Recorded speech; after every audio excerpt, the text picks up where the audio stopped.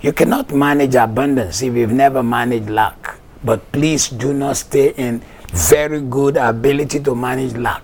Some people, there is it's a whole teaching in itself again. We'll do that on the Money Masterclass. The reason some people don't prosper, don't handle money, is because they've learned, they know how to manage poverty very well. They are very good at it.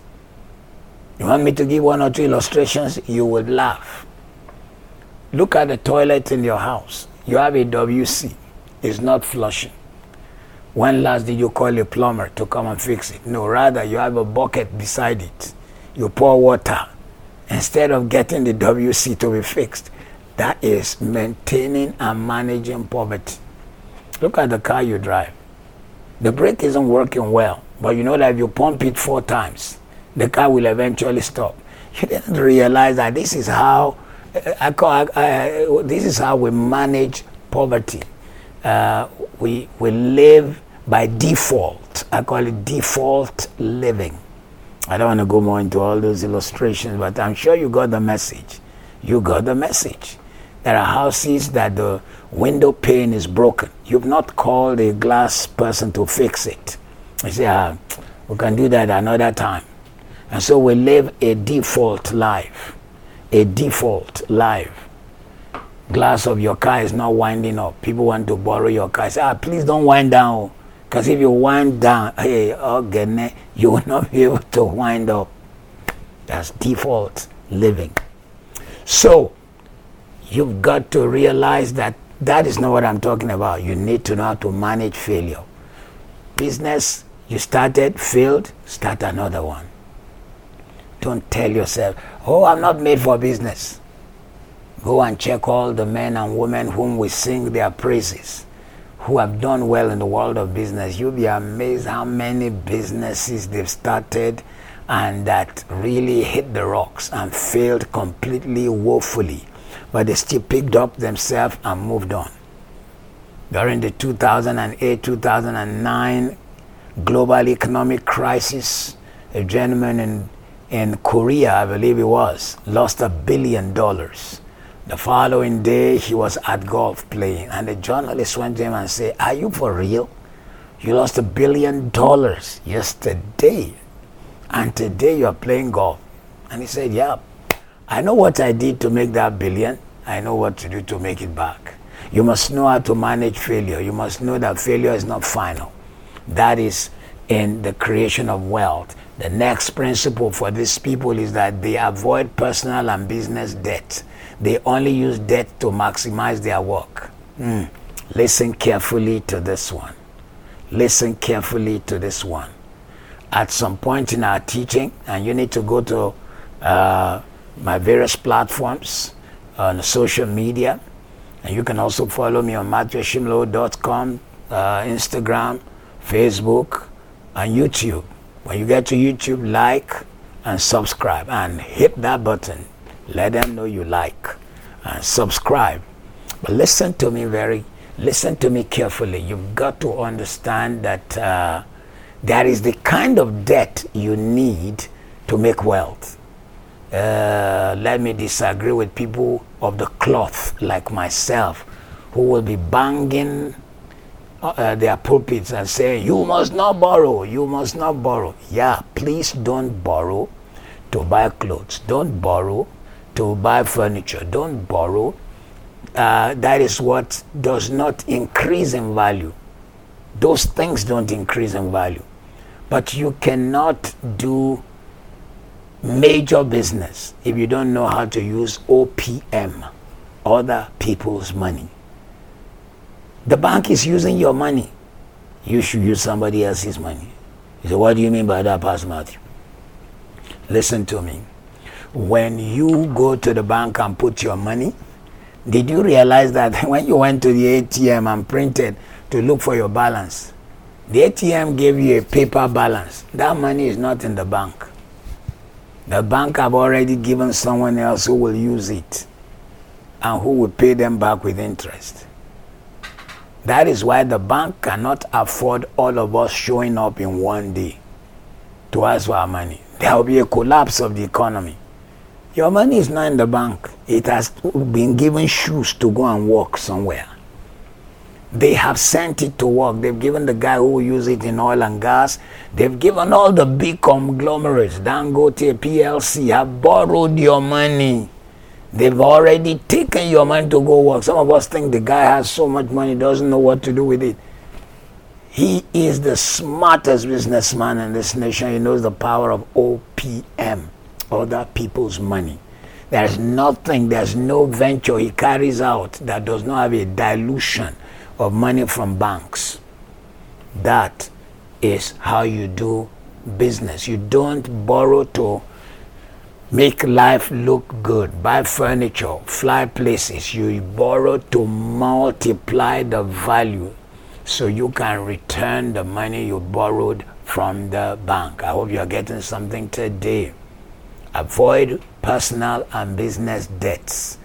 Do not get yourself into trouble. The only debt for your business will be the one which you took the money from ABC Bank to build some properties, and as you sold, you returned ABC's money.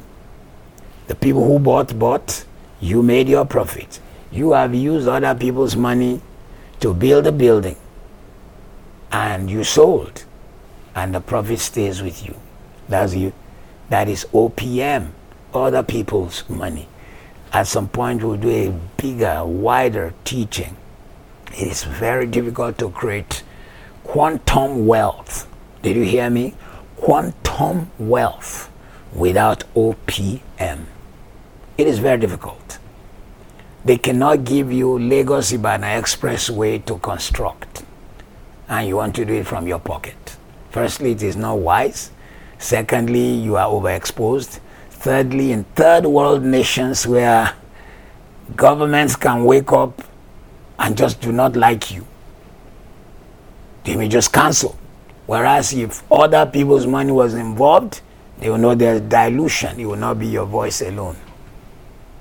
Next principle is that people who go from zero to creating wealth is that they spend a lot less than they earn.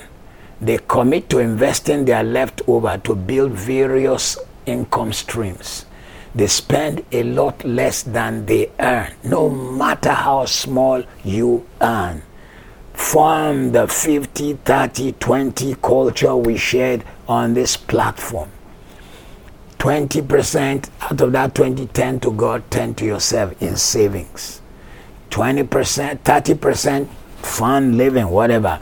50 for your whole lifestyle. But where possible, begin to save more than 10%. Begin to put it in not just savings account. A savings account, forgive my colloquial English. A savings account is a shavings account. A savings account is a shavings account. Somebody is shaving you because while you are making nothing out of your shavings account, they are making something out of it. However, if you put it in various business income streams, it brings back to you. You need to create streams. It's very important. Even God, when he created the first man, Adam, and gave him a whole massive garden, he put 4 rivers there. I mean, this God could have put 1 river. Why did he put 4 rivers? Because he needed different levels of streams. And the rivers actually, by their name, show the level of their flow. One of them is called Euphrates, which means a river that is breaking through. Then one is called Pison, a free flow, small flow. Next principle, of course, and we will probably close with that one. Looks like we may take today's teaching to 3 episodes. And I do hope you are getting something out of this. They always break away from the regular. They question consensus opinion, I like this, and take a stand which may be considered contrary to the regular without feeling pressure. The world is going this way. People who go from 0 to millions go that way. When everybody is rushing this way, they go that way. When everybody is going this way, they go this way. It was Warren Buffett, the father of stocks and shares investment, who said when everyone is pursuing investment when it is bullish, you go bearish. When everyone is pursuing investment, when everyone is feeling investment is bearish, you go bullish. In case you didn't understand that, bullish is when shares and stocks are really rising in value. Bearish is when it is going down. So people who go from zero to millions are people who believe in vision, who take the little they have and they go and invest it and make something out of it. By the month of February 2021, it'll be 37 years that I've lived in the United Kingdom. Every little thing I had, every little money I had, and from the publishing house we had here in Africa, where we represented 30 publishing houses, I took everything we had to go and buy lands not too far from town, but where Land City was expanding to. We didn't have a house. Any house we lived in the UK, apart from one, was one which was a parsonage for me to live in. But then, with years, that delayed gratification of going the contrary way meant that I had created a future, I had created an opportunity. Today we have covered quite a bit. We have reviewed what we covered previous days, and I hope you got something even from what we shared again today. The Money Masterclass is here to help you make, manage, and multiply money.